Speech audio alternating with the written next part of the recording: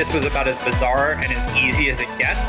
So the number for me was a number that would allow me to never have to work again. I feel like we got top. I went from a sale of, $500,000 to in debt. $192 million. This is Built to Sell Radio with your host, John Warrillow. This episode of Built to Sell Radio is brought to you by Prescore. What on earth is a Prescore? Pre stands for personal readiness to exit your company.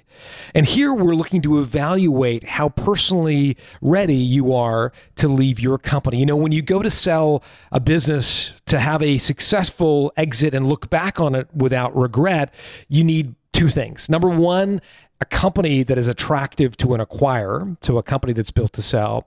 And number two, you personally need to be ready to exit that business. We found that there are 4 drivers of a happy and lucrative exit, 4 ways you can personally ready yourself to exit your business. And by completing your Prescore, you are going to see how you're performing against those 4 major drivers of a happy and lucrative exit. Just go to prescore.com.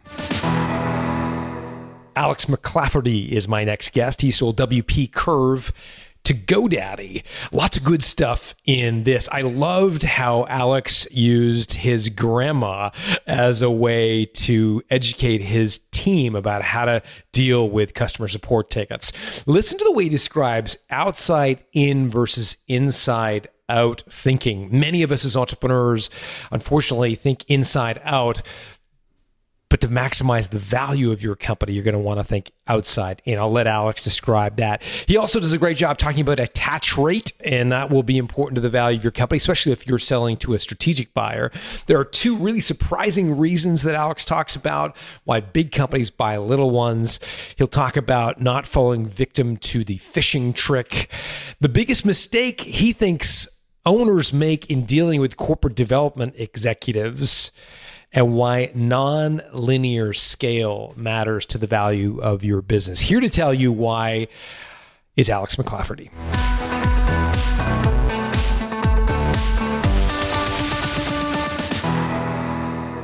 Alex McClafferty, welcome to Built to Sell Radio.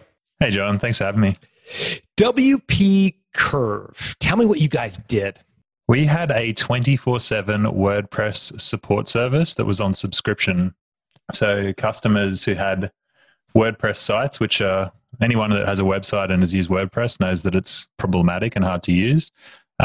They would break something or something would break on their site.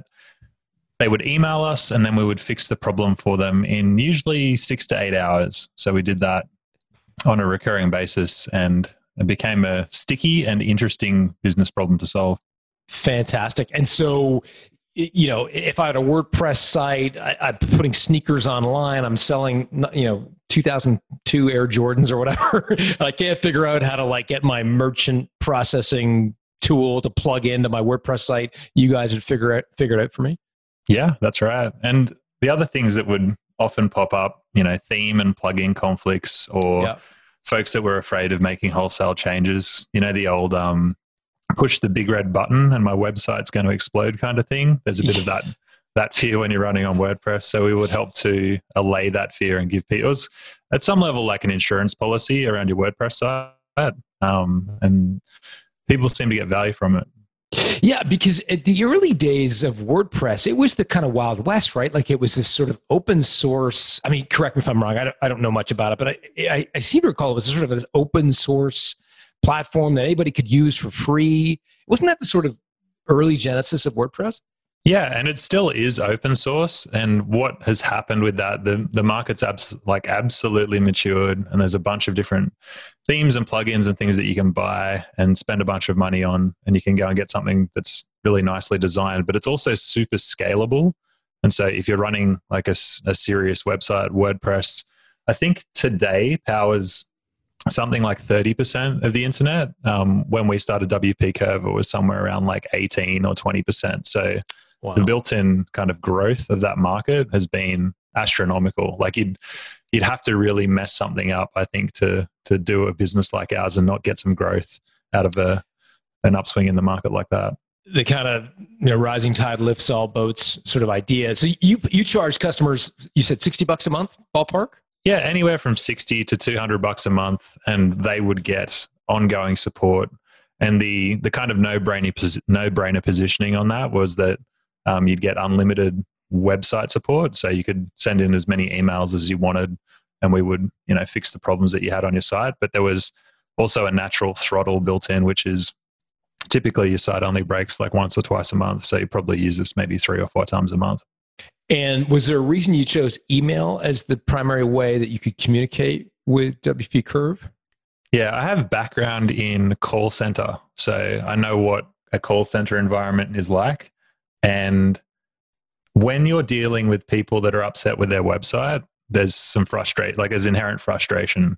And so having people on the other end of the phone trying to navigate through the frustration of the problem that they're dealing with, and also not be able to get very explicit requirements on what needs to be fixed, I felt was going to be a blocker for us to do efficient work. So we just had to get better at asking the right questions of customers to figure out, like, okay, what does your website look like and what would you like it to look like? That's basically what we were trying to get out. But when, you're pre-launch, you're running a bunch of paid campaigns to a website and it just goes down, you're pretty upset. And then it becomes I'd say a bit of a fire drill. And that, frustration and energy tends to go somewhere. And in a call center kind of environment, it would probably land on the person answering the phone.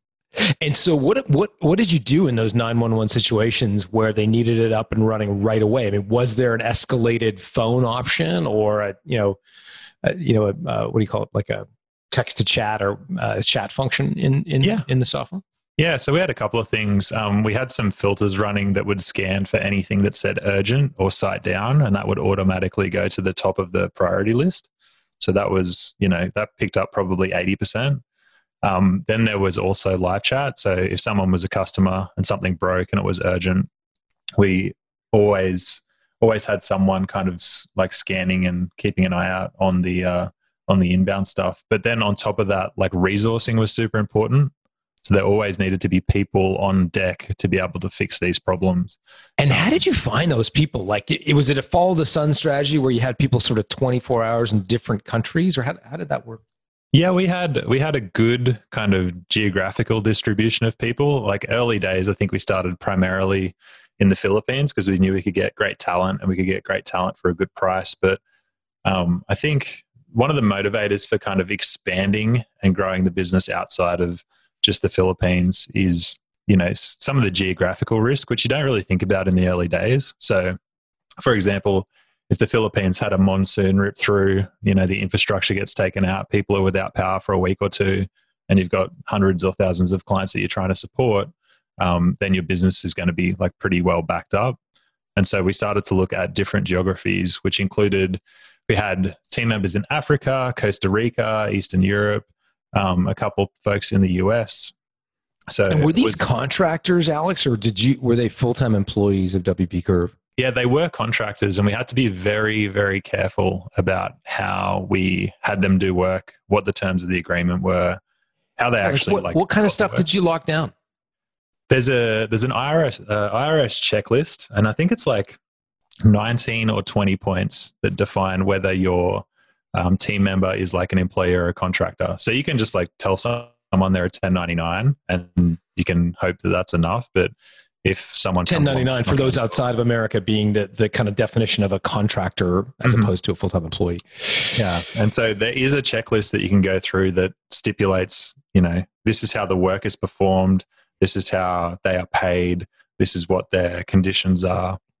And so I use that as a guideline and a checklist to break down how it was that we worked with these team members and made sure that all of the paperwork that supported that wasn't, it wasn't just like, we're going to put you in as a contractor because it saves us money, but it was also, we had people that were working on other projects or other companies, or we might have had some part-time people. And so the flexibility worked well both ways. And the downside of contractors, of course, is part of that checklist that you're describing is exactly that. They've got to, have other clients and they've got to have flexibility over their time.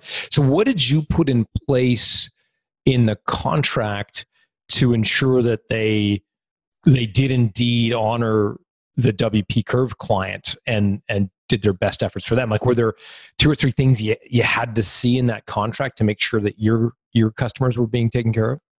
Yeah, I think that was more kind of like at a cultural or an expectations level. So that was driving things through, the company values, which is if you engage to perform services for our company, this is what we expect of you. And so this is how we do what we do. And I think it was very human. So one of the things that I came up with was that if you're going to be working with someone on their WordPress site, it's good to imagine that you're talking to your grandma at the other end of the email. Just imagine that your grandma has no idea what she's doing with WordPress, and you need to step-by-step walk through and explain what it is that she needs to do. And just that simple framing, like if you land a few of those kind of things with the folks that are working with you, it sets a nice tone. And there were some unconventional ways of making sure that people did what they needed to do at work through culture and, driving those expectations rather than hard and fast. This is, you are the robot on the production line kind of deal, because no one really wants to work for a company like that. I love the grandma analogy. What else did you guys do to make it clear what customer experience you were trying to create? If you go back to the old days of Toyota and Kaizen and how they had folks on the production line that would fix their own production line, the folks who were doing the work were also expected to make suggestions and implement fixes for things that were broken. So it wasn't good enough to just say, oh, this isn't working, or we're seeing this error pop up again and again, or this business process that we're using is incomplete. The expectation was that you needed to contribute to that and fix that, because otherwise you were just kind of making the problem worse. And again, with that kind of level of, I would say, ownership or responsibility over the domain of the work that the contributor was doing, I think it gave everyone a real sense of identity, like a real sense of purpose and understanding, we're responsible for the work that we do, and we're here to make this experience better. And that took a lot of pressure off me, frankly, because it wasn't just me trying to figure out how to improve the service, but it was, 30 odd people that were working every day at the front line saying, oh, this is broken, that's broken. Here's what we can do to fix it. How big did you get this company before you wanted to sell it? As far as team members, we had, I think at our peak, we had something like 30, 35 or 36 folks. And that was between myself, a co-founder. We had a few people helping with marketing, a couple team leaders, and then the rest of the folks were operational. But the genesis of the sales story is an interesting one, because when we talk about this, I'm going to have an arrow that's landed on the wall, and then I've painted a target around it. So it wasn't as strategic as, often you often hear these magical stories of we were actually built to sell. We were built to survive, and then a sale kind of came knocking on our door, and I had to figure out how to do that. Tell me the story. About 18 months into the business, we started to hit some good scale. I'd scaled myself out of the business. I had some team leaders in place to manage the operational side of the business. And then my co-founder, Dan, he'd started, he's a serial entrepreneur type of guy, always got something new going on. And he'd started a new business on the side, which was a brewery. So he does beer brewing. And we were trying to figure out what to do next, because neither of us were we'd hit momentum, hit some runway, and we're feeling pretty good about where we were. And it was going to be either we sell this thing on the open market, or one of us buys the other out, or we look for a strategic acquirer. And so when I was looking at those options, I was like, okay, as far as maximizing the sale value of what we've got, I think a strategic is going to be the best bet. But I don't know how to sell to a strategic. I don't even wouldn't even know who one would be to buy us. And this was probably, this is January of 2016. So I wrote on an index card and I put it in front of my, next to my monitor. And I wanted a sale, an all cash sale to a third party. That was what I was wanting for WP Curve by the end of the year. So I wrote that out and I stuck that in front of my monitor, and that was my sole focus for the company for the year. And then how much did you want for it? I wanted enough where I could, I think, have breathing room. And for different people, that's a different amount of money. For me at the time, I was living in San Francisco, and I think to rent a shoebox there is $2,500 a month. And so cost of living there, I think, is probably like, relatively speaking, like you've got to be making at least 120K to get by. And that's not an extravagant lifestyle. And then it goes up from there. And my goal was to get an exit where, you know, if I needed to take some time off or reinvest into another company, I would have that freedom to do so. And the other thing I'll just say one more thing. There is a bit of a sunk cost when you put, you know, a few years of your life into a business like this, because it's not just like 3 years of 8 hours a day trying to figure out how to grow it and build it. It's 3 years of probably like 12 to 14 hours a day. And then, okay, I've built this thing. What do I do with it now? And are you pulling out money along the way, Alex? Like, are you paying yourself a fair market wage, or are you pouring everything back into the company? For the first 6 months, I didn't pull a wage. And then over time, like my wage kind of graduated in line with the business growth. And by, I think around the 12th to 15th month, I was pulling a livable salary from the company. And the benefit to my co-founder, who was based in Australia, is that we were being paid in US dollars and he was getting paid in US dollars. And the exchange rate at the time was like doing him a lot of favors. So he was really happy with how things were going on his end. But yeah, the sale process was a fun one. So everything kicked off in January 2016.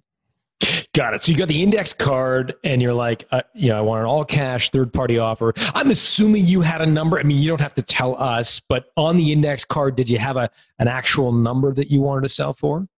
I didn't, but I knew a multiple that I would be comfortable with. What was the multiple you were looking for? If I give you the multiple, that kind of gives away the purchase price. So I have to. I see. So it was a multiple of revenue or multiple of profit? A multiple of revenue. Okay. Yeah. And I had to back into that too, because when I started this process of figuring out like, what does a sale actually look like? Of course, my first stop on this adventure is to go to a business broker. And I've learned quite a bit about the business broking business, and my perspective on it is really that it's it's governed by transaction, right? So it's like, see how quickly we can transact a business, clear the decks, bring another one in to, sell, because it's a percentage of sale. And if you can get throughput and if you get speed and pace as a business broker, then you've just got money coming in the door. But for a founder, you want to maximize the deal value, and that can take a lot of time. So I went out and got a valuation from a business broker, and I think that was somewhere in the realm of like 2 to 3 times SDE. SDE stands for sales discretionary earnings, which is close to, but not exactly, pre-tax profit. So they were saying kind of 2 to 3 times SDE. Yeah, and I was looking at it and I was like, doesn't quite pass the sniff test. Like, given the amount of like time and effort and energy that we've both poured into this business, I think we can do a little bit better. I don't think we're going to get like necessarily like a 6 to 8 times annual revenue multiple for what we've built, but we've got something that scales. We've got a good team in place. We've got systems and processes that scale.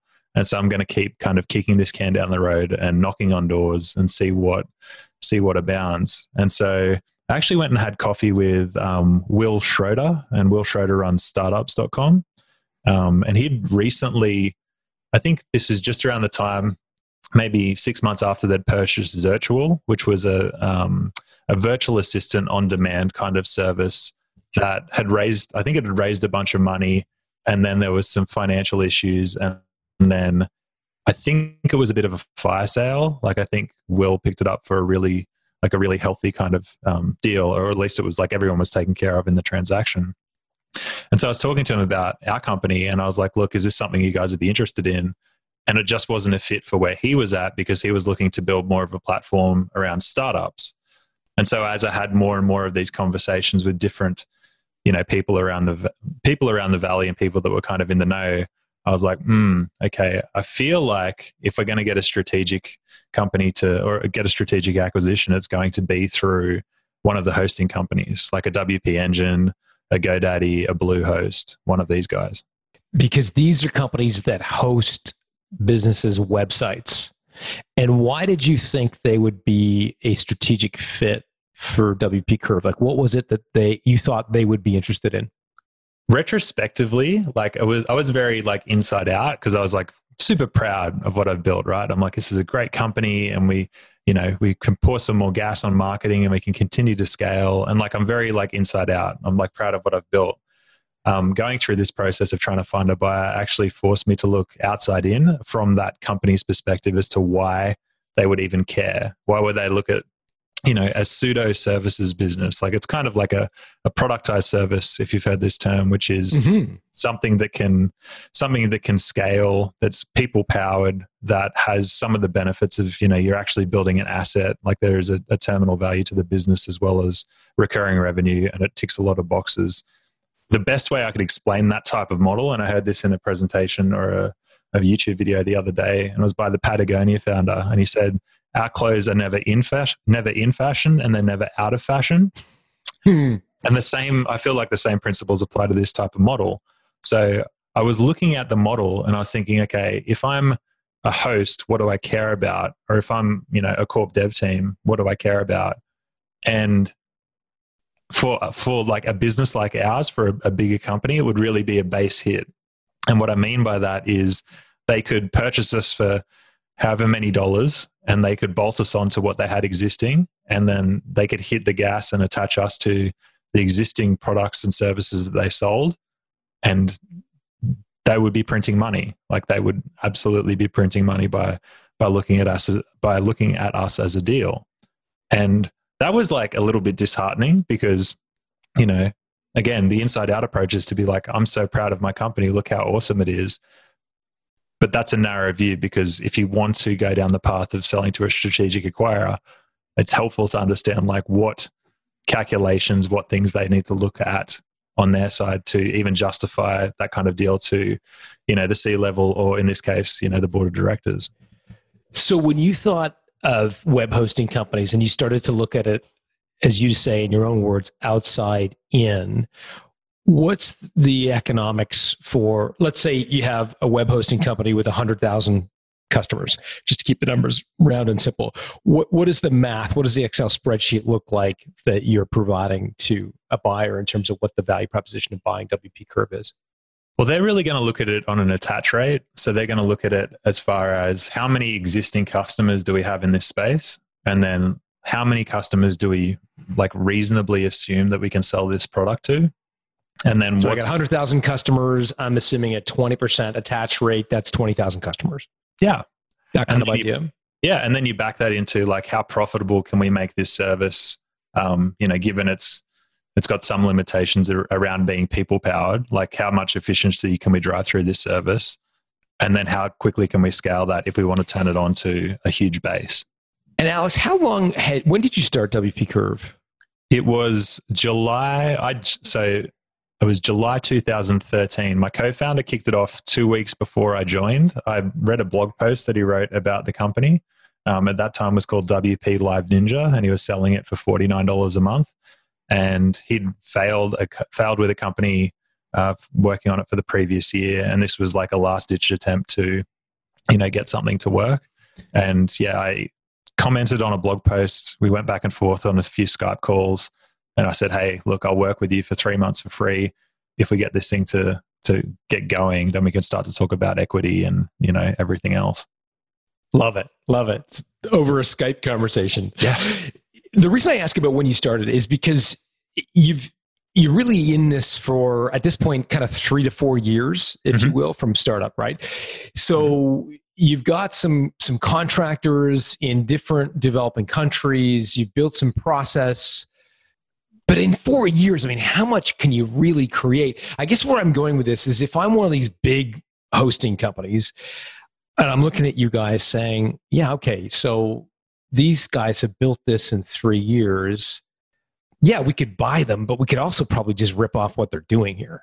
Like, we could probably figure out how to hire some people in the Philippines. We could probably figure out how to give them some scripts. Like, did you have anything proprietary like that made acquiring you so much more interesting than sort of setting up and doing what you've done based on kind of following your lead? Does that make sense? Yeah, absolutely. And these are all questions I had to answer for myself and for the acquirer. So I had to have good answers to these questions, right? Like, why wouldn't we just do it ourselves?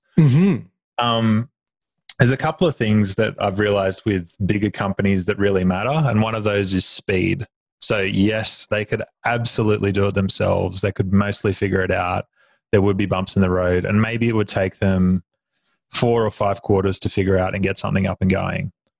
Or they can have us as an insurance policy where we've got everything in place, including all of the, the work that we've done around routing and, bringing customers on board and retention and all of these different things, and either bolt us on or figure out, okay, this is what has worked in the past. Now let's look at what scale looks like. So I think it was in the first meeting that I took with the GoDaddy team. And one of the questions was along the lines of, you've got this business today. Can you grow it by 10x? Like, what would it look like at 10x? Would it still even exist? And before going into that meeting, I didn't really have a good answer to that question. But of course, on the fly, being the entrepreneur, I had to roughly approximate what that would look like. And what that meant was just like a heavier investment in technology and automation. So where we would have manual handoff, or where we would have, breakpoints in process, it would just gradually more and more get eaten up by something that was more scalable. And at some level, a bigger company will, purchase based on the fact that you're going to accelerate their roadmap. So we were absolutely accelerating the GoDaddy roadmap by at least a year, if not more.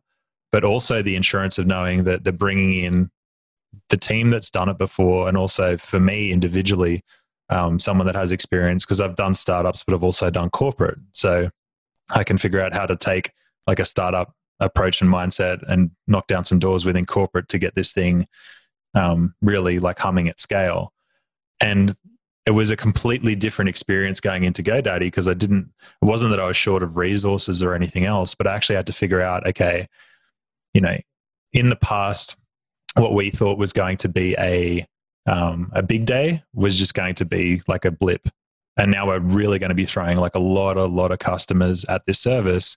What does this look like when we're like really motoring and attaching lots and lots of customers?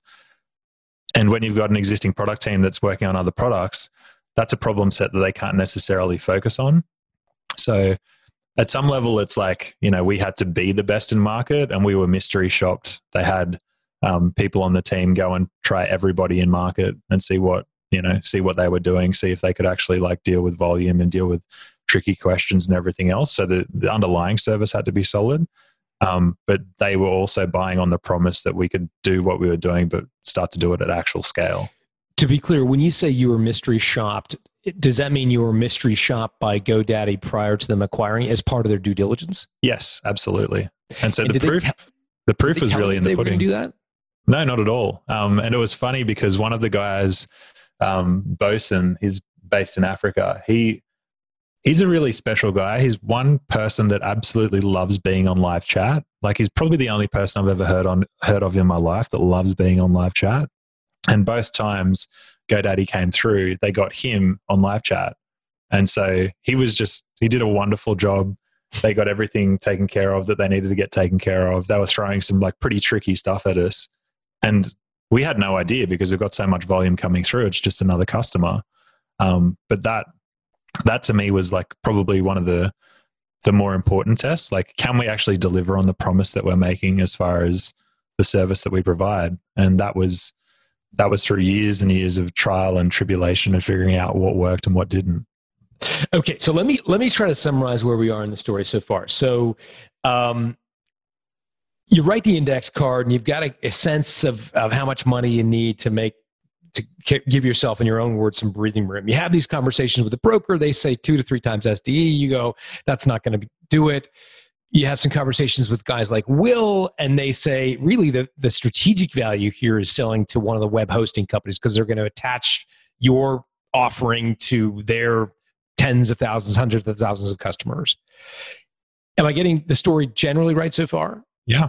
Okay. So at that point, you've heard SaaS multiples, software as a service multiples of sort of 6, 7, 8 times revenue. You've got the 2 to 3 times SDE number rattling around in your mind, thinking, I want to do better than that. Where are you at this point when you're starting to have the conversations with these web hosting companies? What's your sense of what it's worth? Either, again, multiple of EBITDA or top line revenue? We haven't actually revealed what your revenue was, so you could share your ballpark. Like, are you thinking it's kind of 1 to 2 to 3 times revenue? What are your thoughts? I'm thinking it's anywhere between like 0.25 and 4x revenue. That's the ballpark that I'm playing within. Wow, that's a big range. Okay, yeah. Tell me about that. Well, and I only come to this conclusion after seeing, the sales, like both the buy and the sell side of some of these deals after the fact, which is that from time to time you'll see, companies go through an acquisition process and they'll pop up and they'll say, hey, we've been acquired, right? Like there's an acquisition that happens and it wasn't actually like an inbound deal. Like ours was an inbound deal where GoDaddy actually reached out to us. So it was by no magical thing that I did, but the timing just so lined up that GoDaddy reached out to us and was interested. But for a lot of other companies that have been kind of doing their thing for a couple of years, something will happen internally. The founders will put out a prospectus to the corporate development teams of these bigger companies and say, hey, we're basically up for sale. And if this is an asset that you'd be interested in acquiring, let's talk. And that happens a lot more than I thought. I didn't realize that was such a common occurrence. And that really drives your value down, because if you're going out to the market and saying, hey, we're for sale, then the market's going to give you what the market will bear, which is usually as little as you will take.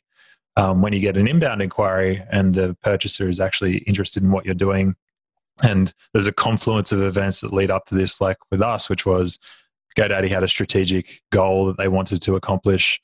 They were, shopping around and looking for the options out in market. There were some connections, like my co-founder knew one of the guys over at GoDaddy. I knew a couple of guys over at GoDaddy, so we had a good reputation. These things kind of came together, and the inquiry came inbound to us. And so, like, there's not necessarily to me like a really defined absolute process you can take with that, apart from like being really good at what you do, building the right relationships with stakeholders at different target businesses that you want to eventually be acquired by. But it definitely changes the dynamic of the valuation, because if you're going outbound trying to sell to these companies, like good luck getting a good multiple is all I will say. So you're thinking it's anywhere between 0.25 times revenue all the way up to 4. Yeah. Okay, so that's a big range. So help me square something in my own mind, because earlier we were talking about the conversations you were having with guys like Will. You had the index card. You wanted to sell, so that you were sort of on your front foot when it came to selling. That was part of the plan in 2016. Did word get round? Sort of, did you come to learn that word sort of got round to GoDaddy that you'd be open to having a conversation? Is that how they sort of approached you, or was it completely out of the blue? Do you have any sense of that? It's possible. It's absolutely possible, but I'm not sure. And yeah, I don't really think so. And maybe that's the grand mystery of this acquisition. But I did not make it happen, where I did not brute force it and figure out a way to, get in front of someone and say, this is what we've got, and I'm going to blow you away with this presentation. But the timing does seem kind of weird, right? Like you write the index card and then you happen to get a call kind of out of the blue in the same year. You've only been in business 3 years. GoDaddy's like one of, a bunch of web hosting companies. Interestingly enough, probably like 6 months before that, I had a call from one of the senior guys at GoDaddy who was talking about what they were building out in WordPress. So as an individual, I was kind of on his radar. Like he was looking for help with something WordPress related. And I was like, thanks, but no thanks. I'm, working on this and we're getting some traction and everything else. And it was funny because, another 12 months, I'm sitting in a meeting room with him and some of the other team members talking about like what either a partnership or an acquisition could potentially look like. So, whether I was partly on the radar, what we were building was partly on the radar, it is hard to really know. Because a company like GoDaddy, if they see talent, they'll pay a premium for that if it's, niche enough or specialist enough. And you see this happen in the Valley quite a lot, where there'll be someone with a a very specific skill set, and they'll be looking to just bring that person in, and they'll pay a premium to do that. So that can also be, a factor. And part of getting the deal done with GoDaddy was that, I was going to come with the business. So that was built in too. I want to talk to you about that as well. So how does it go from this conversation, very brief with someone at GoDaddy, to a partnership / acquisition conversation? Like, did they reach out to you over email? Did they meet you at a bar? Like, how did it actually start to accelerate into an acquisition conversation? Yeah, it was an email. I think the email came through around May 2016, and I was pretty burnt out by this stage. So the email went to my co-founder. I just kind of fobbed it off because I'd had one other experience with one other big internet company that had, like, because we were so early and so new, and this happens quite a bit too, is they were like, oh, cool, we're like interested in like partnering or buying you guys, right? And we definitely overstepped and probably shared more than we should have. And there was probably no real intention on their side to go through with a purchase. Or maybe there was, fishing. I'm not sure. They were fishing, and that's okay. Like, you learn that lesson once and then you never do it again. And so I kind of had a bad taste in my mouth from that. And I was pretty burnt out, and I was like, kicking on with some other projects and things and trying to push the sale as much as I could, but it kind of hit a roadblock. Email came through, co-founder went back and forth and basically said, like, this looks like there's some interest here. Went into, where was it? Sunnyvale, where the headquarters are. And had did they position it as a potential acquisition, or did they use the couch it as a sort of partnership? What verbiage did they use? I think it's partnership to start. Given the, I would say, artillery is probably the wrong word, but given the folks that were in the meeting, I felt like there was a little bit more weight behind it than a partnership. Because if you ever who was there? Senior people in products, senior people in operations and support, corporate development. So I'm like intuiting this thing and going, well, if it's a partnership, typically you like engage with a partner manager or someone in business development, and that's the process. Because my wife was working with Wix, which is another internet company, and she was in partnership, so I kind of knew how that process typically went. Even with big companies, right? Like, it's not usually, like, you're not really bringing in the big guns. Mm-hmm. And so I had a feeling that there was some kind of interest, and that they bring us in and they just ask us a bunch of questions about operations, projections, what our plans are. Had you executed an NDA? At that point, let me think. Yes. So anything that was another sign that they were serious. Yeah, and I think it's good hygiene as well, because I was quite resistant, given that I'd handed over a lot of intel to another company in the past and wanted some guardrails in place. Like, that was super important to me. And so, yeah, we definitely started that off with I would say like a healthy agreement and a healthy kind of, healthy boundaries in place to make sure we could have a real conversation. This is a fascinating topic because so many of our listeners want to know, like, how much information should I divulge? If I get approached by an acquirer, they're going to have 1,000 questions for me. What do I share? What do I keep like close to my vest? How did you decide to approach that meeting? Even with an NDA in place, you're obviously exposing yourself to some extent. What did you share, and where did you cut them off saying, I'm not prepared to, talk about that? Yeah, I think it was like, we were very transparent. So we would do the whole like monthly report, talk about our revenue. And I think we'd done that up until like 12 months prior to the sale. So we had, growth and traffic and all of that kind of stuff. But what I was like, the way that I was looking at it was, at our scale, it wasn't going to be necessarily like a really a financial purchase. Like, the motivation wasn't going to be financial as such, because like GoDaddy is I think at that time was like a $3 or $4 billion company, driven by primarily private equity people, very good operators. So looking at our level of revenue wasn't going to be the make or break. What they were looking for was scale, because they are value buyers. They'll see something and figure out how they can like get the most out of it. It's what good private equity firms do. And so I was like walking into that kind of knowing that. And even though those questions typically are the ones that people can get like uncomfortable around or tripped up on, if you, again, going from outside in, like trying to understand where the buyer's coming from, for me was very important.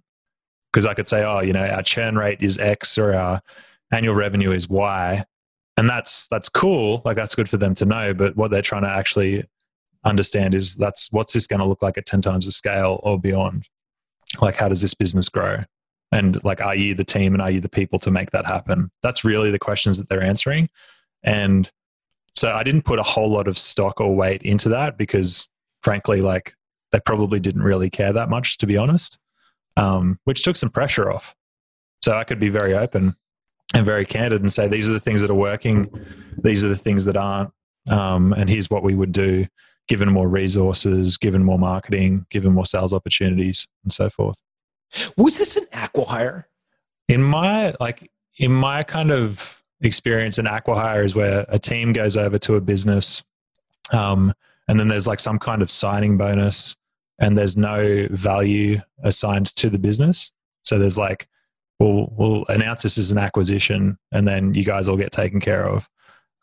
That's not what this was, which was nice because I've had some friends go through that process, and there's a difference between having an acquisition, getting a lump sum of cash, being able to do something with that, or having an acquisition that's announced, goes out to the public, everyone's really celebrating, and then the founder doesn't feel so great because it wasn't really like a financial milestone for them.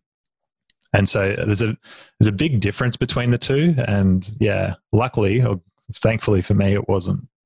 The reason I raise it is because your sort of operating stats on revenue and profitability were less interesting than, does this model scale? Is it foundation that we can put 10 times the weight on and it won't collapse? Those were the kinds of questions they wanted to have answered. It sounds like. Fantastic. And so at what point did they actually put a number in front of you? Let me think. I started talking in June. I think it was about August. Early August, so it was probably 2 months of back and forward, and then August we got into going back and forth on term sheet and so forth. And who made the first move? I mean, did they ask you verbally in those meetings, sort of, what do you want for the business, Alex, or did they kind of come out of the blue with a number? Yeah, they ask, and when you're dealing with people that have been in corporate development for 15 or 20 years, they're like, to them they're running a process. Like it's a very very well-oiled and very defined process. And so I was kind of, at one point, it felt like a little bit of David and Goliath, because I'm like, okay, I've got to like figure out how not to, mess this up. I've got to, not shortchange myself. I've got to make sure the whole team gets taken care of. Want to make sure that everyone's made whole from the transaction. And so this is where I kind of learned about the emotional side of the acquisition, which is about like managing your individual state. And the single thing that kind of got me through the process, I think, was being like really committed to trying to do everything that I could to make sure that the deal got done at the terms that made both my co-founder and I happy. But also balancing that out with being okay if it didn't come off. So that was a weird position to be kind of put in, because I had to show up 110% every meeting, every call, every kind of, data request or whatever else, and know that it could completely fall apart at any point in time. And a lot of these kind of deals do.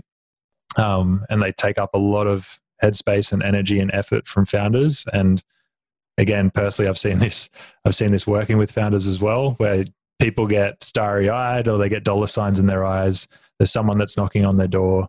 You get into diligence, and for whatever reason, there might be a change in strategy or something else pops up. And so, yeah, to anyone that is going to go through the process, and this is my kind of perspective on it, is, be really committed to doing the work and working through the process. But at a certain point, you kind of, it's not a dice roll, but it is, you put in your best effort, and then if it doesn't come off and you've put in your best effort, you kind of have to let it go. So you were saying that was difficult. You learned that lesson not like through doing, right? Riding that emotional wave of trying not to get too wired up. How did you respond when they asked, "What do you want for the company?" I think I was just kind of really, I don't know. I bounced around a little bit, and I'm like, we've got a multiple in mind. Basically, we'll see what you've got on the table, and then just shut up. So, like, I think there's a propensity to want to justify and talk about what you want and all of these different things, but it's, we have a number in mind. Let's see what you've got. That's it, and then see what goes on from there. Because with any deal that I've ever seen, there's a dance that happens, which is, this is what we'll offer you this. Okay, that's way too low. We're going to come in way too high, and it's going to go back and forward anyway. So it actually, like that, to me, that first number isn't necessarily that important. What was your reaction to the number they put in front of you? It made it real, for sure. Like, it made it like, okay, there's a good chance this is going to get done. But then it was a matter of figuring out, I think going into it, what I knew is I had a number that I would be happy with. And once I got to that number, then I would be negotiating other terms. So that was the other thing that was like helpful. And again, when you can get into things like earnouts and clawbacks and performance bonuses and a bunch of different cliffs invested, like all these different things that can convolute an offer, knowing what you want to walk away with, like me knowing what I wanted to walk away with, was really helpful and cleared things up. So when we hit that, I was like, great, let's go. Did the initial offer reach your number for what you needed to make you happy? No. How did you respond? I put on my dancing shoes and started to dance. And I kept a straight face while I was doing it. Because I think, again, the emotional component of this is, when your expectations aren't met, it's easy to, maybe get upset or think that there's something missing, or maybe you haven't like explained the value of what you do well enough or whatever else. But at the same time, you've got to maintain a demeanor, which is, you're selling a business. It's a transaction. It's a financial transaction. So I have something to sell. When you meet that price, then we're going to be good. Until you meet that price, then we're not going to sell. Like, there's no, like, our other options are better than selling. And so being firm in that, I think was super helpful. Like, it was very helpful to do that. Had you and your partner, Dan, arrived at the same number, or did you have different numbers in mind? Yeah, we had the same number for sure. And so you mentioned you danced. When you say you danced, were you physically in front of the folks at GoDaddy at this time, or were you looking at an email and kind of trying to conjure up your response? Yeah, it was emails and calls, and I think we'd mostly taken it online by this stage because there was going to be a lot of back and forward. So how did you respond? I couldn't remember the exact response as far as like what I said next, but it was along the lines of, we're going to need more. Like, we're going to need more to make this happen. What was their reaction to that? I think this is where the dance kicks off, which is, there's something to do with like pacing, where they've probably, like, they're likely working to a timeline on their side to close a deal. And they've got certain areas where they can go slow and certain areas where they can go fast.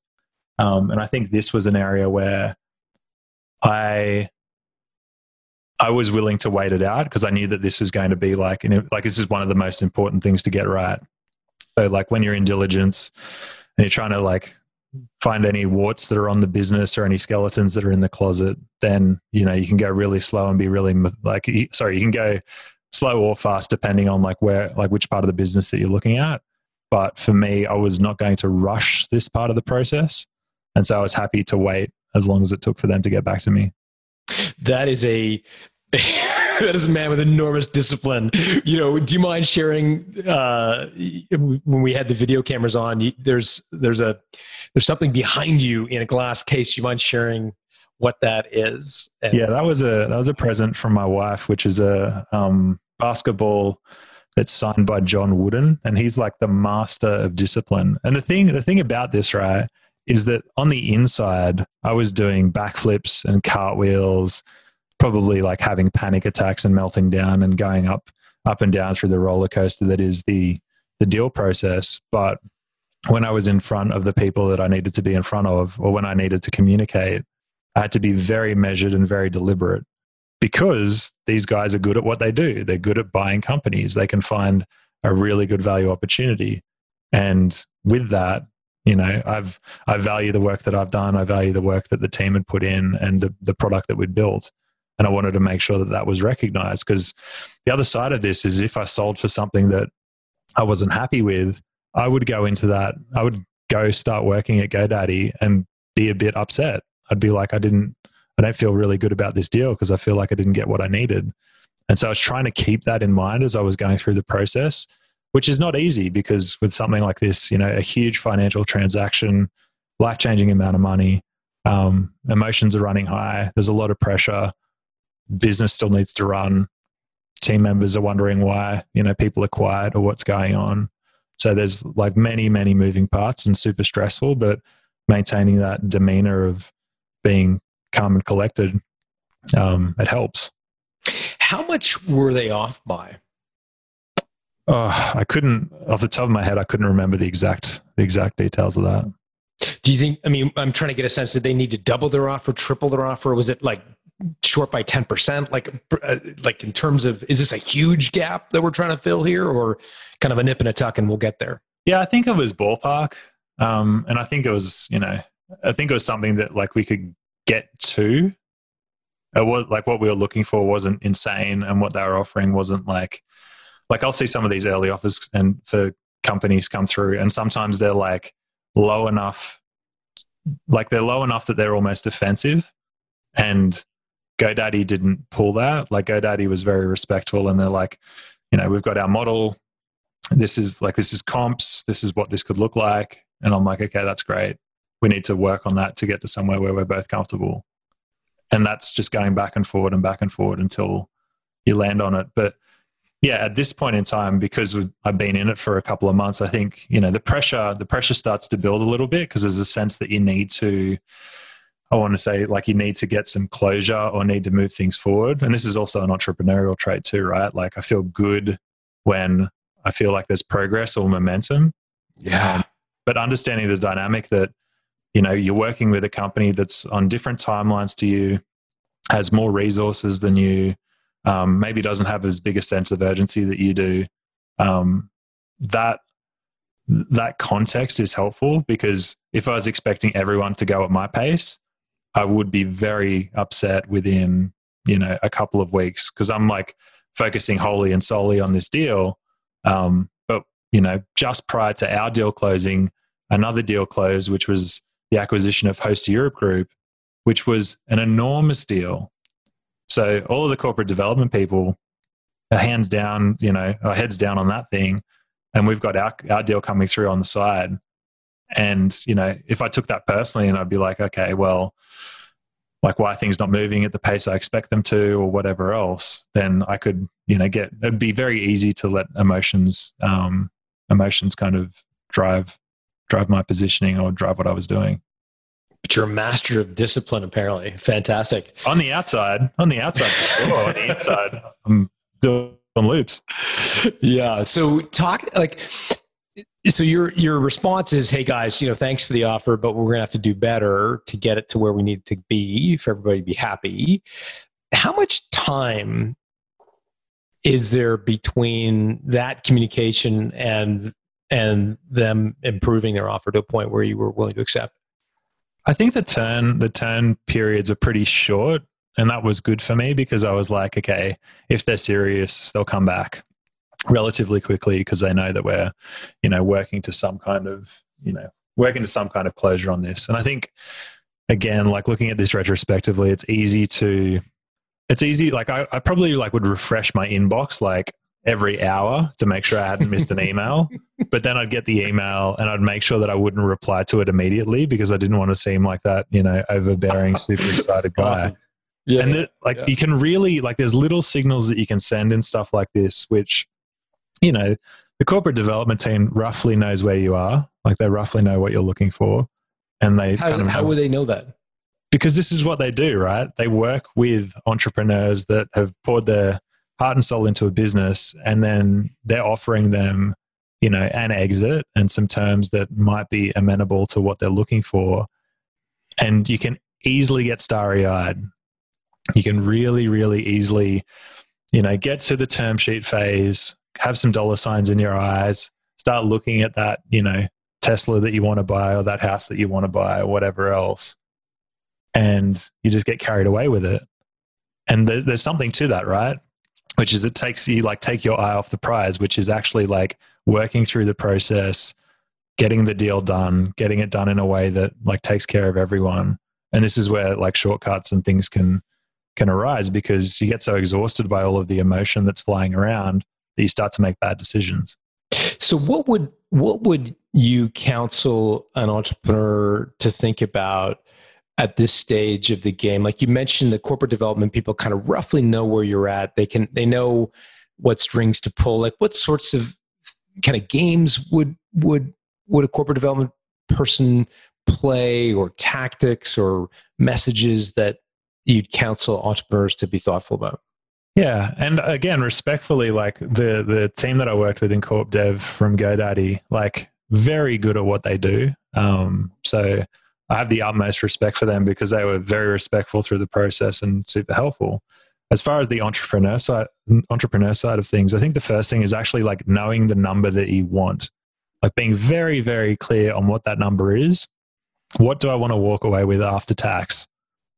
And get that in the upfront consideration, right? Don't be dancing around with clawbacks and earnouts and all sorts of different wonky structures that may or may not lead to you getting what you need.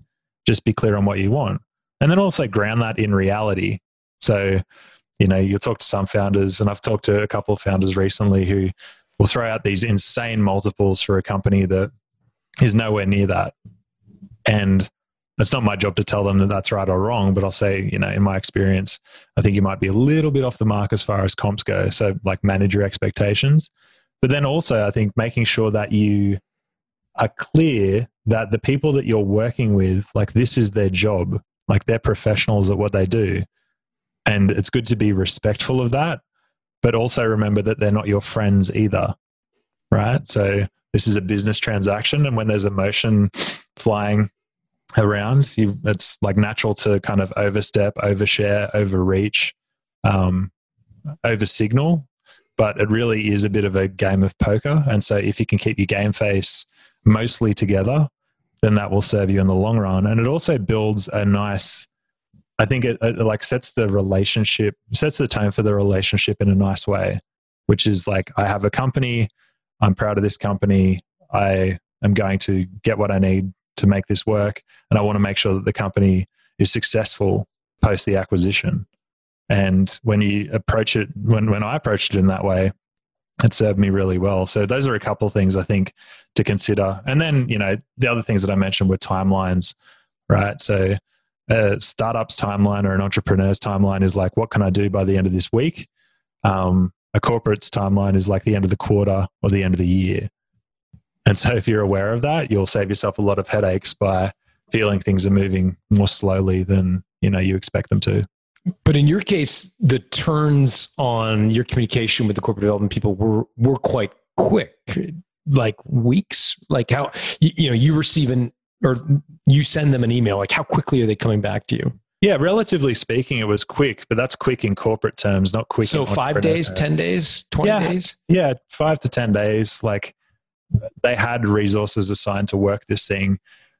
But again, I'd tempered my expectations, right? I didn't think this thing was going to get done in, I don't know, a week or 2 weeks. I knew that there was going to be lots of things that had to happen under the hood to make sure this landed, lots of HR elements to get right, just different things that needed to move, different puzzle pieces that needed to be put together to make sure that it would work. What was the thorniest issue? Let me think. I think like maybe the biggest concern was scale. Like, how does this scale?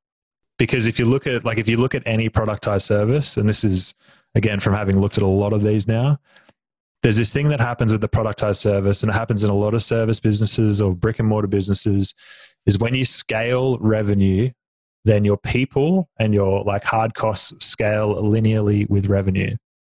So you got this built-in drag on a business where it gets like, less and less appealing the bigger and bigger you get. So this is the reason that software companies get acquired and can scale, if the acquisition is well managed, scale really quickly, because you're basically like buying, more hardware to support it or getting more engineers to work on it, but you can get non-linear scale.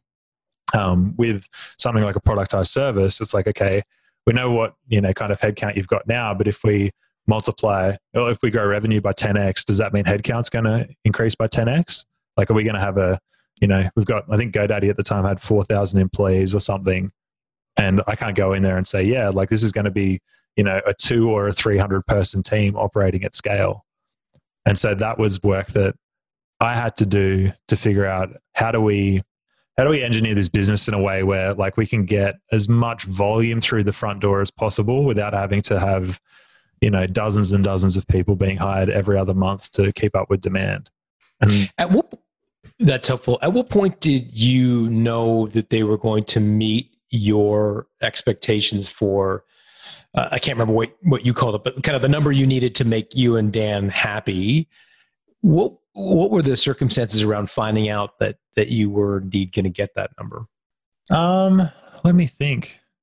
I think, you know what? I think it was just like dancing for long enough, right? Going back and forward on, this is what we're looking for. No, I can't remember exactly how many turns it was, but it was just a matter of kind of bouncing around on that. And did you ever reveal your number to the other side? Once they hit it, we did. Sure. But before they hit it, did you ever say, you guys, I'm putting numbers, you guys are at 1x revenue. We've got to be at least at 3x revenue to do this deal. Like, did you sort of share your number at any point? Yeah, we were talking in abstract, like multiples based on annual recurring, that kind of thing, but not. Yeah. So the answer to that question is yes, but only as we got closer to where we needed to be. So it wasn't like, you landed here and then we have to be here to make it happen. It's like, you landed here. Let's see what else is available. Let's keep seeing what else is available. Okay, we're close. So it was like cold, warm, warmer, hot. Okay, this is what we need to do to get it done. Got it. And are you shopping this deal to other web hosting companies at the same time? No. Intentionally? I think I couldn't. Yeah, I don't think I could. So at a certain point, like there's exclusivity and there's like lots of other kind of hoops to jump through and that kind of thing. And I did not want to have any risks that I could manage on my side brought into the deal. So I didn't want to torpedo the deal on myself by, basically like getting too excited and going out and trying to shop the thing when I was getting good signals from the prospective buyer. When was the share purchase agreement consummated? Did you go to a lawyer's office to sign the documents, or where did you actually go? I think it was just like online. And were you and Dan together at the time? He was in Australia. I was in Arizona, and it was the funniest celebration because when you sell something like that, like when something like that happens, it feels like streamers are going to pop out of the roof. Music's going to start playing. I don't know. There's going to be a marching band come through the front door. But none of those things happened. And I was kind of like, oh, okay. Get back to business, I suppose. Have you and Dan ever physically met? I think we met about a year after we started working together. Okay. So we met a couple of times, but it was primarily a remote business. Yeah. Did you buy yourself any sort of trophy or reward for getting the deal done? I went out and I got, maybe that was beforehand. I don't know if you saw the other things that were in my office, but I've got some WP Curve license plates that set me back I think it was $50. They're pretty cheap in Arizona to get custom plates. It took me a little while to get myself something nice. So I didn't really have any big splurges. And then probably like 6 months ago, I went out and got a Tesla Model 3. Fantastic. And those cars are amazing. And I'm not a car guy. I drove a Kia Optima before that, so I didn't really care. Did you go dual motor performance the whole 9 yards? Yeah. Attaboy. That's awesome. Great to hear. I like a good trophy now and again. Can't do all this work and all this dancing for nothing. Well, I tell people this too. It's like, go and celebrate. And entrepreneurs are like, yeah, I just got so much work to do. And it's like, okay, what are you working for again? Like, right. Working for the sake of work. That's awesome. So what are you doing now? What's keeping you busy these days? So when I was at GoDaddy, I had a couple people that reached out to me because they'd seen what I'd gone through, and they were like, "Oh, we need help with our company." Like either they were scaling their company or they wanted to sell their company. And I fell into business coaching. I was like a reluctant business coach, and so I think that actually the second client that I worked with was the guy that introduced us, which is Jake Jorgensen. So shout out to Jake. Yeah, you can listen to his episode off the top of my head. We'll put it in the show notes, but great interview. He's a really, really thoughtful, heart-centered guy. Got a lot of respect for him. We work together, and then he's like nudging me. He's like, dude, you got to do more of this. And I'm like, again, reluctant. He's like, get out there and market yourself. Talk about some of the things that you've learned. It'll be helpful to people. I'm like, okay, Jake. And so, yeah, for the last, what's it been? It's been about a year now that I've been helping entrepreneurs that are running internet companies scale and sell, and have helped a couple of companies sell and been able to like share some of my experiences to help them get through it a little bit more smoothly and not get, I think, overwhelmed with all of the different moving parts of the deal process, because it is so stressful. Super indeed. stressful. Where would people, if they wanted to reach out to you, what's the best way to do that? Are you a LinkedIn guy or a Twitter guy? What's the... Yeah. Where would you point people to? Yeah, they can just jump on LinkedIn. If you look me up, I'm Alex McClafferty, or you can go to my website at productize.co. So that's productize.co. Awesome. And McClafferty is MC capital CLAFFERTY, if I have my notes correct. Is that right? That's right. Alex, thanks so much for joining us. It was great to be hearing your story, and it was great to visit with you. And thanks for the hard-hitting questions. I really appreciate it. There you go. Cheers.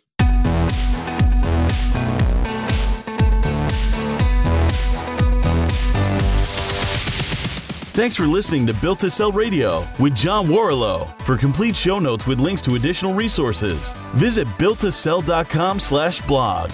John is the founder of the Value Builder System. To find out how to improve the value of your business by 71%, visit valuebuildersystem.com. John is also the author of Built to Sell, Creating a Business That Can Thrive Without You, and The Automatic Customer, Creating a Subscription Business in Any Industry. Connect with John at facebook.com/builttosell or on Twitter at John Warrillow, WARRILLOW. Thanks for listening.